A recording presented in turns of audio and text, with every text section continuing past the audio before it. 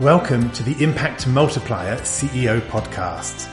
If you're a chief executive or if you think like one and you want to create exponentially greater impact, then this show is for you. My name is Richard Medcalf, founder of X Quadrant. I coach some of the most successful and impressive CEOs and executive teams on the planet and help them achieve even more extraordinary results. Because no matter how successful you've been in the past, there's always a whole new level of impact available to you. So, if you're ready to play a bigger game than ever before, I invite you to join us and become an Impact Multiplier CEO. Jason, hi, and welcome to the show.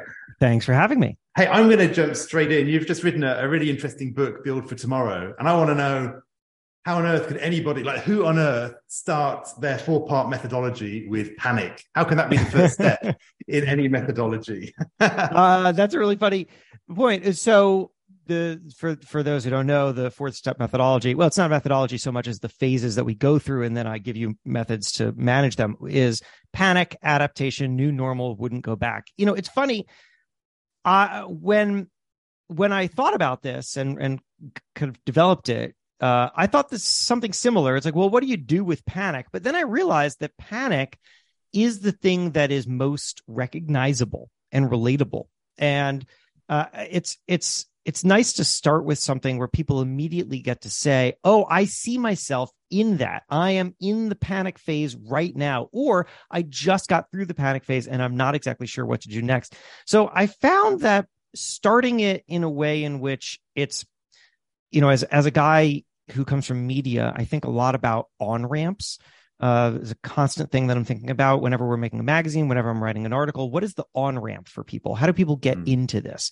Is there an accessible enough entry point for people? And I think panic actually functions as that.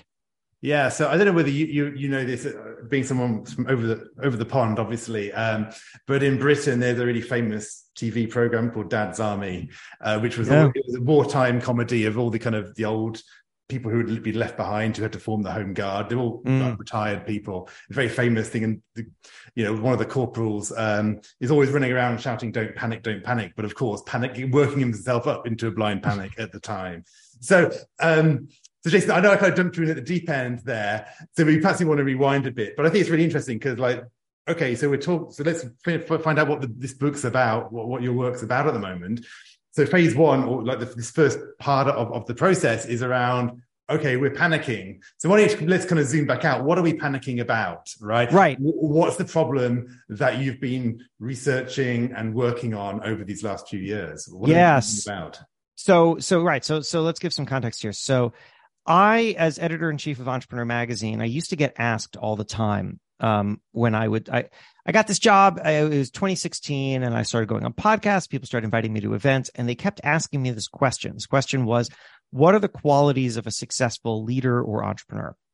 And I was trying to understand why people keep asking me this one question. And I came to realize that if you listen to the questions that people ask you, what you discover is that questions are really people telling you what they think your value is to them.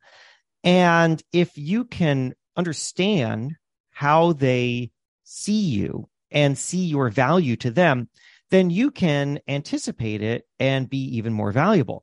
It's a pretty powerful insight. And so I thought, well, okay, why are people asking me this question? The reason they're asking me this question is because they see me as a pattern matcher. As an editor-in-chief of Entrepreneur Magazine, I get to talk to everybody, and therefore I get to see the patterns across individuals, both incredibly successful and successful in their own right, but that aren't famous or anything, and see what it is that drives their success. And I thought, okay, well, I need an answer to this question. And I didn't have one. And so I spent years talking to people, interviewing people, researching, and came to the conclusion that the most successful people are the most adaptable. It's the thing that drives longevity in business. And then the question is, well, okay, well then what are they doing? How are they doing it? It doesn't seem to be a skill people are born with. It's a skill people are learning. And so I I didn't have an answer until the pandemic, because the pandemic was when we got to see everybody go through the same change at the same time and then diverge. And that was fascinating. And that's when I came to this realization that everybody goes through change in these 4 phases: panic, adaptation, new normal, wouldn't go back. Because even the people who moved fast during the pandemic, they did panic. They just panicked for a shorter period of time, or it wasn't as debilitating, or they used that panic to drive action in a way that some people, their panic drives inaction. And that was what I ultimately wanted to understand, was what are people doing? How are they doing it? And how can we all move through these phases faster so we can all get to wouldn't go back? Got it. Okay. So yeah, so your book is really about, and what you've been researching is really about how to be adaptable, right? And I guess, and you've used the pandemic as one example of that, but presumably the pandemic's kind of obviously, hopefully, fading out a bit. A unique experience. Yes. Right. Yeah, but certainly. So here's the question: why do we keep panicking as change hits us? I mean, what is that about? That's about confusing change with loss. And this is something I came to recognize as a pattern throughout history as I studied the history of innovation, which I'm fascinated by, and also about how entrepreneurs and individuals navigate change. And then I found it rooted in psychology, which is loss aversion theory, which is that, sort of decades old, long confirmed theory that we are naturally more focused on protecting against loss than we are in gain. We will obsess over what we might have lost rather than what we gain. I mean, I remember it myself in, this is a slightly dated reference now because Bitcoin is in the toilet, but when Bitcoin was on the rise, I bought it very early, and I bought it at $4,000 a Bitcoin. I sold it at $16,000 a Bitcoin. And so I made some nice money, not a lot. I mean, I bought 2 Bitcoins, so we're not talking about riches here, but then I just was sour as it reached the $50s and $60, because $60,000 mark, because I just kept thinking about all the money I could have earned, all the things that I perceived this as a loss, even though it was a gain. I made money, and we all experience some version of this. We always focus on loss over gain. So when change happens, the first thing that we do is we identify the thing that we're going to lose. We say, because this is changing, I will no longer have access to this thing that I am comfortable with or familiar with, or the way that I've always been doing it. And that I experience as loss. And then, because we want to know the future, we extrapolate the loss. So we say, because I have lost this, I will therefore lose that. Because I've lost that, I will lose this other thing. And now I've lost my status, or I've lost my connections, or I've lost my relevancy to my consumer. Whatever the case is, we focus so much on loss that we don't even begin to try to hypothesize or seek the gain that will come from the change. And that is ultimately what we need to do. Fantastic. Yeah, fascinating. Yeah. So, and I can see that plays out so often. Now, in terms of this podcast and the audience, right, many people on this, who listen are already successful business leaders, entrepreneurs. They're probably thinking, hey, I don't have any problem with change. Right. I love change. I already know this. Yeah. I thrive with change. So, and they're probably also thinking, what, the people around me in my organization, my teams, my people, they're the ones who seem to be resisting my vision and the evolution we need to make. And I have many of my clients are like that. So I'm wondering, what would you say to those people? Is there something that you've learned through this, which either might be an aha for them, or a different way of looking at it, or what comes to mind as I kind of paint that picture of that kind of already entrepreneurial leader? So it's a great question. And it's one that comes up a lot. I do a lot of speaking to executive groups, and let me give you 2 answers to that. The first one is, I think leaders often forget that they have had a lot more time to think about and adjust to whatever new idea they have or new change is coming than the people who they are introducing it to. Right? It's not fair to expect that your team get on board much faster than you got on board, because there was so much time before you introduced a new idea to your team that you were thinking about it, you were adapting to it. I mean, haven't we all done versions of this in our own work? I sure have myself, where I have an idea for something new, or maybe I say, you know what, this thing that I've been doing, I don't think that it's working as well as it should, and I should change. And that idea feels terrifying, and it doesn't leave my brain. I haven't articulated it to anybody else. I haven't done anything about it. I sat with it for a while, and eventually I got to see a way through it. I adapted to it. And it eventually got to the point where I introduced it to other people. Now, I need to give those people that same grace and time to recognize the hidden value of this that I myself didn't see at first. So let's not forget that we had more time with the change than the team that we are introducing it to. That's an important recognition. Next, here's a problem that we have as leaders introducing new ideas to our teams, but also a mistake that we as producers of a product or service have when we are introducing something new to our consumer. It's the same problem. And here it is. We are so familiar with it. And this is similar to what I was just talking about, but let me take it a step further. We are so familiar with it that we cannot and do not recognize that the people that we're introducing it to do not understand it nearly as well as we do. And therefore, there is this gap. And what we need to do is build what I like to call a bridge of familiarity. That is to say that we need to recognize where people are right now and how what we need to give them is not the sense that we are taking away things that are comfortable and familiar to them, but rather that we are giving them a new way to do something that they are already comfortable with, right? What are their goals? What are their needs? What are their problems?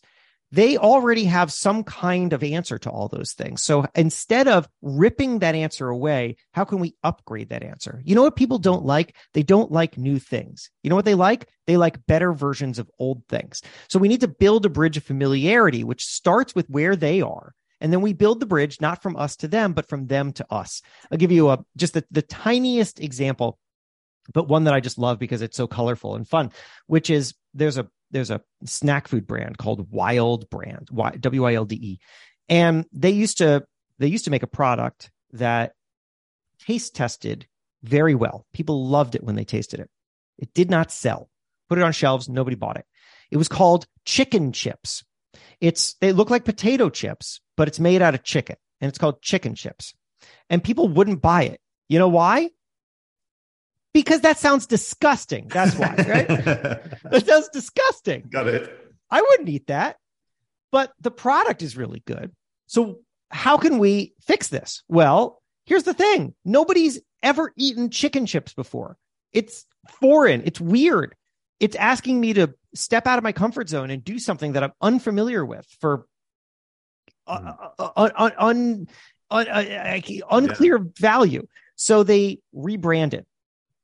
They stopped calling it chicken chips. You know what it says on the bag now, really big? It says protein chips. That one little shift, because protein chips sounds like protein bars, sounds like protein powder, sounds like protein shakes. We know protein. There's an audience of people for protein. And where does the protein come from? Well, in this case, it comes from chicken. But that one shift unlocked growth for this brand. And now it's selling very, very well. How? Because they started with what is my customer familiar with? What problem am I solving that is already being solved for them, but that I can solve better? Let's start with them and build a bridge from them to me. Yeah, fantastic example. It reminds me of a phrase which I quite like, which is that people don't resist change; they resist being changed. Yeah, and it's quite a nice thing because you're speaking to that point. There is that when people get to think about things and experiment and introduce, they will actually change. And I'd say anybody who thinks people resist change just need to look at what happens when you give your teenage daughter her first mobile phone or whatever. I mean, people can adapt very, very quickly when they want to, when they see the value. So, yeah, that's right. And look, people, I mean, like, why is your team resistant to change? It's because, I mean, just think about the loss that they're going to perceive, right? They're going to see that some change inside the company is possibly going to be destabilizing to their job, to their status, that they used to know how to do something very well, and they may not be as valued anymore because of some shift. They're not resisting the new idea that you have. They're resisting all the effects of that idea. Right. And so what you need to do is make sure that you understand what is important to them and what helps them feel stable. And then make sure that this new idea gives them an upgraded version of the things that are most important to them. This is, I think the problem is not that people don't want to do better. The problem is that they don't want to lose footing. And we have to make sure that we tell them the story and show them the path so that they feel like what we are introducing will help them be successful too. Yeah, nice. So we started off this framework that you have around adaptability and transversing through change, and we talked about panic at the very, very start, and then I know you also referred to it. This wouldn't go back, which is the fourth step or the fourth phase in this process. So do you want to just kind of zoom forward to wouldn't go back and explain what's that about, right? In this, people have this change. It feels difficult. People might, we start by panicking about it. How do we get to a stage where we don't want to go back? What did you find? Well, so right, the phrase "wouldn't go back" to me is that you reach this moment where you say, "I have something so new and valuable that I wouldn't want to go back to a time before I had it," and that often comes out of discovering that there was a better way to do the thing that you maybe didn't think could ever be upgraded. Just a quick small business story that I love that illustrates this is there's a woman named Lena. She has a wig shop in Baltimore, Maryland, called Lena's Wigs. And Lena, it was a storefront, just operated like a storefront. People come in off the street, shop for wigs. And then the pandemic arrives and Lena cannot operate as a storefront anymore because there are these lockdowns. People can't come in off the street. She's trying to figure out what can she do? How can she continue to operate business? Well, the only thing she can think of is not some radical idea, but rather it was something that she had always been aware of and always thought was a bad idea for her business. And that was to move to appointment only, to only allow people to come in if they make an appointment online first. Now, why would that be bad for her business? Well, for obvious reasons, because she's thinking, I don't want to create friction. I don't want to make it harder for people to shop with me. And online appointments means that someone has to think about it in advance, schedule a time, and come in later. But she has to do it, and so she does. And here is what she discovers. Two things. Number one, sales and profits rise. Number two, customers are happier. Why? Well, because here's the thing. You know who doesn't buy wigs? People who walk in off the street. They don't buy wigs. They browse wigs. And you know who does buy wigs? People who are buying for very personal reasons, generally religious or health reasons. Those people are actually incredibly happy to have a personal experience where they are not shopping surrounded by a bunch of randos who walk in off the street. Right. Lena didn't recognize that because she thought there was one way to run her business. And as a result, she was paying somebody, a staffer, to greet the people who come in off the street and don't buy wigs at the expense of people who do buy wigs. And it wasn't until she was forced to make this change that she discovered that there was a much better way to run her business. And now her business is primarily appointment only. It has a heavy digital presence that it never did before. She is selling more and she is working less. She has reached wouldn't go back. And so let me interrupt because it's fascinating. But what's going on in my mind is, well, hang on, Jason, but that means that the only way to improve our business is to wait for a crisis situation, right? That's going to force us to rethink, right? But no, because and that's a great point. And that is, I think, what a lot of people think. I mean, if you want to understand the dysfunction of government, then you just watch that idea that you just articulated play out in real life, right? Which is to say that nobody takes action until there is a crisis. But that's not how it has to be. We don't have to do that. We can instead be constantly asking, what would improve this? What can I do today that would improve the business? All right. What change could I make that might seem anathema to the business, but that would actually improve the business? And where do those ideas come from? I think that they come from being in incredibly close contact with our audience so that we know what their evolving needs are. I mean, just think about what would have happened had Lena asked her customers not just about what they like about her business, but what they don't like, or what would make their lives better. She might have started to hear people asking for more private experiences. She might have started to experiment with ways to give people more private experiences. Then she would have discovered that actually all of her best customers are asking for these private experiences. Now, where is there any money coming in from people who are not asking for private experiences? No. Well, wait a second. Why am I doing anything but the private experiences? Right.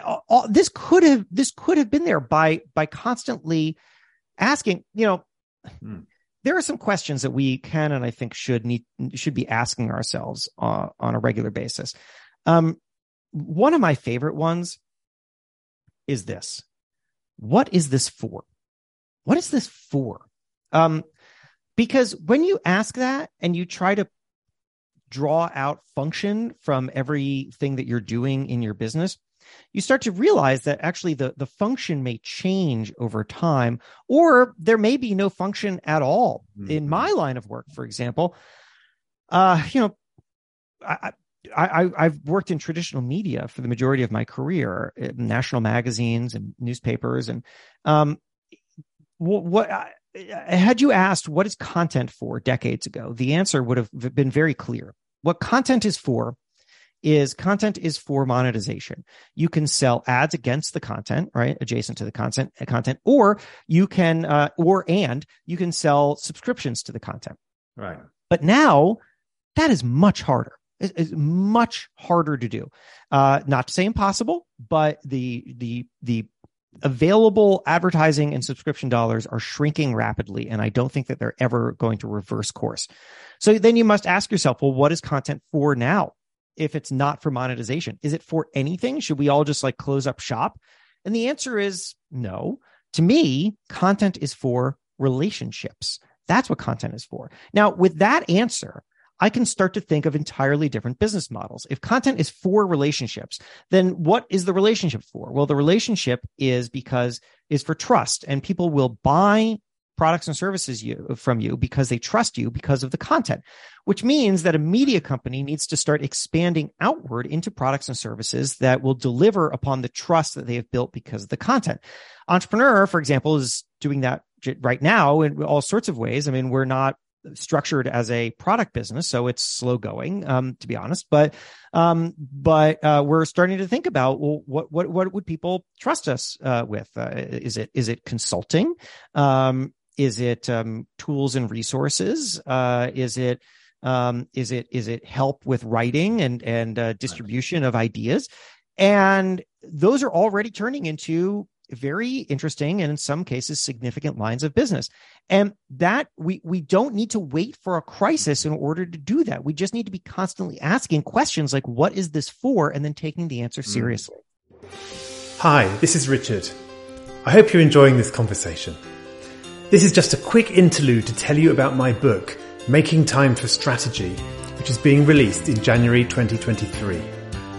It deals with perhaps the number one challenge I've come across in my coaching work with top executives: how to get out of the weeds of operations and make time for the high impact strategic work that will lead to breakthrough results. If you're serious about multiplying your impact, you do need to elevate your use of time. So I highly recommend that you head over to makingtimeforstrategy.com, where you can find out more about the book and download some free chapters. Now, back to the conversation. Actually, that's fascinating. One of my early roles was in consulting, and the company I was at had a publications business. This was a couple of decades ago, right? Publications business and consulting. And the publications business was much more well known, but never really made that much money, right? In the scheme of things. But the brand value and recognition and everything was massively valuable to the other part of the business. And so it was like, well, we can't really close this down, even though it doesn't make any money, because it's actually generating value in other ways. So it's kind of interesting that you and as long as you have that answer, then you understand what to do with it. I mean, why does Red Bull produce the amount of content that it does, right? If you love extreme sports, then Red Bull is your place. They have all these events for you. They have a magazine, they have a website, they have videos, goes on and on and on. They don't make any money off of that. They make money off of energy drinks that people buy because they like that content.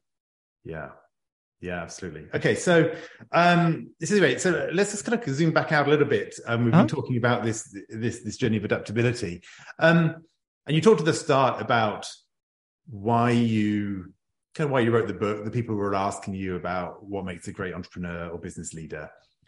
Why did you really write the book? I mean, what I mean by that is, you could have picked all sorts of things that people were asking or things that were going in conversation, but there's something about this topic which fascinated you, resonated with you, spoke to your past. I don't know, something probably was there, because it's a lot of effort to really do the work that you've done on this book. So what was it that lit a fire in you? Yeah, I love that. I mean, look, there are two answers to any question, right? There's the public answer, and then there's the strategic answer. And you heard the public answer. So I'll give you the strategic answer. The strategic answer is this. Years and years ago, when I first became editor-in-chief of Entrepreneur Magazine, I came to this realization about a year in, which was that this is a massive opportunity that goes beyond just doing a good job at the magazine. Although, of course, I want to do a good job at the magazine, but this now puts me in a public role, and people have expectations of me, but also are interested in me in a way that they weren't before. Right before this, I was an editor at other magazines, but nobody cares about the editor unless they're the editor in chief. And so I started to explore speaking. It seemed like a really good business, but I was struggling to get any speaking gigs outside of like EO, entrepreneur organization, and YPO and stuff. And I was talking to somebody in the industry, and they said to me, "You know what your problem is? I'll tell you your problem. Your problem is that the best gigs in speaking are like corporate gigs, because they're endless and they pay well. The problem for you is that as the editor-in-chief of Entrepreneur Magazine, these corporate event bookers are all going to think that if they bring you in to talk to their team, that you're just going to tell their team to quit their jobs and start their own businesses." And I realized that the challenge that I had was that I hadn't defined myself outside of my job title. Right? People didn't know me as anything outside of just that I had this role. And so then they were just going to make an assumption about the role. And I started to think, well, what could I be known for? What do I have to offer that is uniquely me in this space that I believe in, that excites me, that I have a personal connection with, but that also, let's be frank, has a market value? What is that? Well, hang on. So we could drill down into that strategic answer, which I think is great, what you're giving. But I want to pick up on what you just said, which was about why it resonates, right? Yeah. So you say, I believe in this topic, it resonates with me. So I suppose that's where I want to go, because there's a strategic answer, and which is very clear, as you said, you need to have a public persona and be known for something. I get it. But you chose this topic of adaptability. Yeah. So what was it that was significant to you personally about that? What was significant about it was I spent the first maybe year or two as editor-in-chief of Entrepreneur Magazine trying to figure out what was the overlap of my experience and my audience's experience. Because I will be totally honest with you, I've already given you the answer, actually. I have a media background. I don't have a business background. I have never built and sold a company. So what on earth am I doing telling other people how to run their businesses? It's absurd. Yeah. It's absurd. It's gross. But and it's the reason why, by the way, when somebody hires me to come in and talk to their executive teams, the first words out of my mouth as soon as I get up on stage are, "I'm not here to tell you how to run your business. You know how to do that." And then I said, the next thing I say is, well, what I am here to do is tell you how incredibly smart people think, because that's what I'm good at. I'm good at understanding how people think. And that's true. Like what I am good at is sitting down with people and understanding the decisions that they've made and the rationales of those decisions, and then figuring out how to communicate those ways, those ideas in ways that are going to be like coherent and attractive and memorable to others. That's my skill set. And the way that I have built my career is by taking a lot of risks and reinventing myself and running into a lot of dead ends. And you know, I mean, I've bounced around everywhere. I've worked at men's magazines. I worked in local news, right. And I constantly force myself to build different skill sets, reinvent, rethink, be uncomfortable. And I found that entrepreneurs do exactly the same thing. And I realized that's where I can relate. Yeah. And that's where I can speak honestly. And somebody else can tell them the exact way to 10x their revenue. I can't. That's not my skill set, but I can definitely tell you how people think, because I've done it myself. And I know that my audience does and struggles with it too. And like, that's the space where I can live. So that's where I thought I could be strategic, but also authentic. And that's the pairing you want. Yeah, I love it. It's, I talk a lot in my own business around strategy, leadership, and purpose, and I love going to strategy. I'm a born strategist, right? I mean, I did that in my career. You know, I've always been strategic, but I realized that you have to be moved yourself before you can move others, and you have to have something which is deeply meaningful for you to be strategic about. Otherwise, it all gets very analytical. Right. You're not bringing people with you. And that's why I wanted to kind of try and just dive in a little bit deeper to find that thing, which is like, this is, I've done this all my life. I've always been adaptable. I've always been understanding how people think. And that's the gift that I can bring, which is what I can hear from you. Yeah. You know, I was to say, I really appreciate that. And I love that that's, you just kind of drove towards that analysis. Just offer one other thought on top of what you just said, which is that I've come to this theory that everybody in the world, every human being in the world has the exact same skill. And that skill is pattern matching. The difference among us is what patterns we are good at matching. And, right. I mean, some people, I have met people who have discovered that the thing that they are best at in life is walking into a failing business and figuring out how to save it. They are really good at that. It's what they do. But then after that, they got to leave because they're not good at scaling that business. They're good at saving the business. Yeah. And so once they figure that out, they know exactly what their value is. I have figured out that for me, like the pattern that I'm really good at is how people think through problems. I understand it. I talk to people about it and I see what they've done and I can overlay it with what I've learned from other people. And I thought, once I realized that about myself, I thought, well, that's where I can live. That's the space that where I can provide the most value. Yeah, I love it. And that brings me on perhaps to another question as we start to think about winding up here. But I love this question, which is about, you talked about pattern matching. And as you did that, it made me think about, I've been tuning up my own sense of mission in the world and what actually I do. It's a question that we're always thinking about. How exactly do I want to describe what I do? I realized that what I'm about and what Exportant is about is helping entrepreneurial leaders create and seize breakthrough opportunities that are changing the world. And what I mean by that is it's when you need an exponential kind of thinking, right? You can't stay with the incremental because these are breakthrough opportunities that are beyond the realms of our current reality, I suppose you would say. So I want to ask you, you've done this deep work of coming up with the book. You've got your day job, you've got your speaking gigs, you've got everything else. What are your breakthrough opportunities that are just there this year? What's coming to mind as I say that? You might not have thought about it. I'm putting you on the spot, but what comes to mind when I talk about what would those be breakthrough, game-changing opportunities for you, Jason? Coming or that have coming up? Yeah. Well, what do you think's in your field of vision? It's a great question. Well, okay. There are a couple things. Number one, so one of the things that I do in addition to what we've already described or discussed is podcasting. I have these shows that I've been hosting by myself for a while. One I do with Entrepreneur, one I've been doing by myself. It's a complicated show, and I've really struggled to scale it.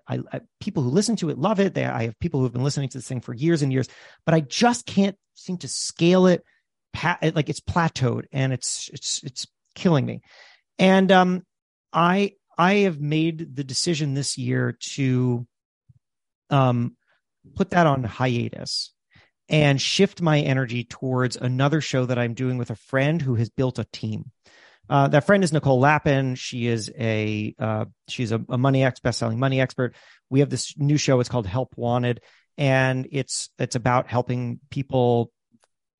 Like, it's so new that I don't have the one-liner, but what we want to do is we want to help people achieve the things that they want to achieve, and we're going to do that by a lot of times by kind of digging into real world examples. So if we talk about how to build connections, I'm going to go through my inbox and talk about and sort of share good and terrible emails that I got. If we talk about how to set boundaries, we're going to bring one of her employees on mic and talk about how we're all texting at 11 p.m. and how do we set boundaries here.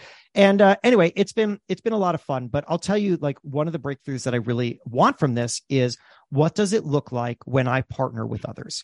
Because I've been doing things by myself too long, and I want to see what it's like when I take a step back, don't do everything myself, allow others to do a lot of these things, and become part of something. Obviously, I do that with Entrepreneur Magazine, but that's different. It's an established company. This is something that's fresh, new, mine, but that it's now going to be others too.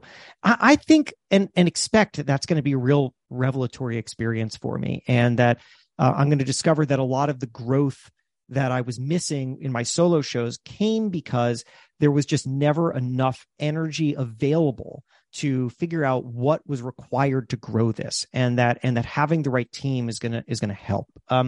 So that it's like team building is a big breakthrough for me, and then another one is thinking about, I have had years of people asking me, what's the plan? Here I am. I'm editor-in-chief of this magazine, which I've been doing since 2016. I've got the book, I've got the podcast, I've got speaking, a bunch of other things. I do some startup advising. What's the plan? And I don't have a great answer to that. What's the plan? The plan is to keep building, but to what end? And I've been having, and it's so fresh that I don't have any details for you, but I've been having some interesting conversations with people, not about leaving Entrepreneur right now, but just about how to think about myself and how to understand where am I going and what am I doing. I sat down with a CEO of a very large, well-known company recently, and we just got talking very personally, and he was pushing me to think about what I am in different ways that I just found really energizing. And so I think part of this year, the breakthrough for me will be to have a better answer to what the plan is. Yeah, that's great. So I'm going to let you off the hook for my next question, which is, how do you want to change the world, right? Which is the next part of that phrase. Yeah. But I want to honor you and respect you for calling yourself on that and saying, you know what, I need to have this plan. And for me, it might not be a plan. The way I like to describe it is a 25-year vision. What's great about that is you only have to achieve 1% every quarter. So take the pressure off. Right. That's a great way of thinking about it. But what is the 1%, right? That's going to move you towards that thing, which is that exponential goal that feels, the way I like to say is, it's got to put a stupid grin on your face because you're so embarrassed to talk about it, but it lights you up, right? Yeah. And that's where some of the magic lies. Well, hey, Jason, it's been a really fun conversation. Before we leave, kind of just tell people where they can find you, and just say, just remind us what the book's called and where they can, best find out about that. Yeah. So, thanks. This has been great. I always enjoyed chatting with you. So the book is called Build for Tomorrow, and you can find it on Amazon or wherever you get books. There is a UK edition as well. So I know it's out there. People have told me that they've seen it in bookstores in London, which is very cool.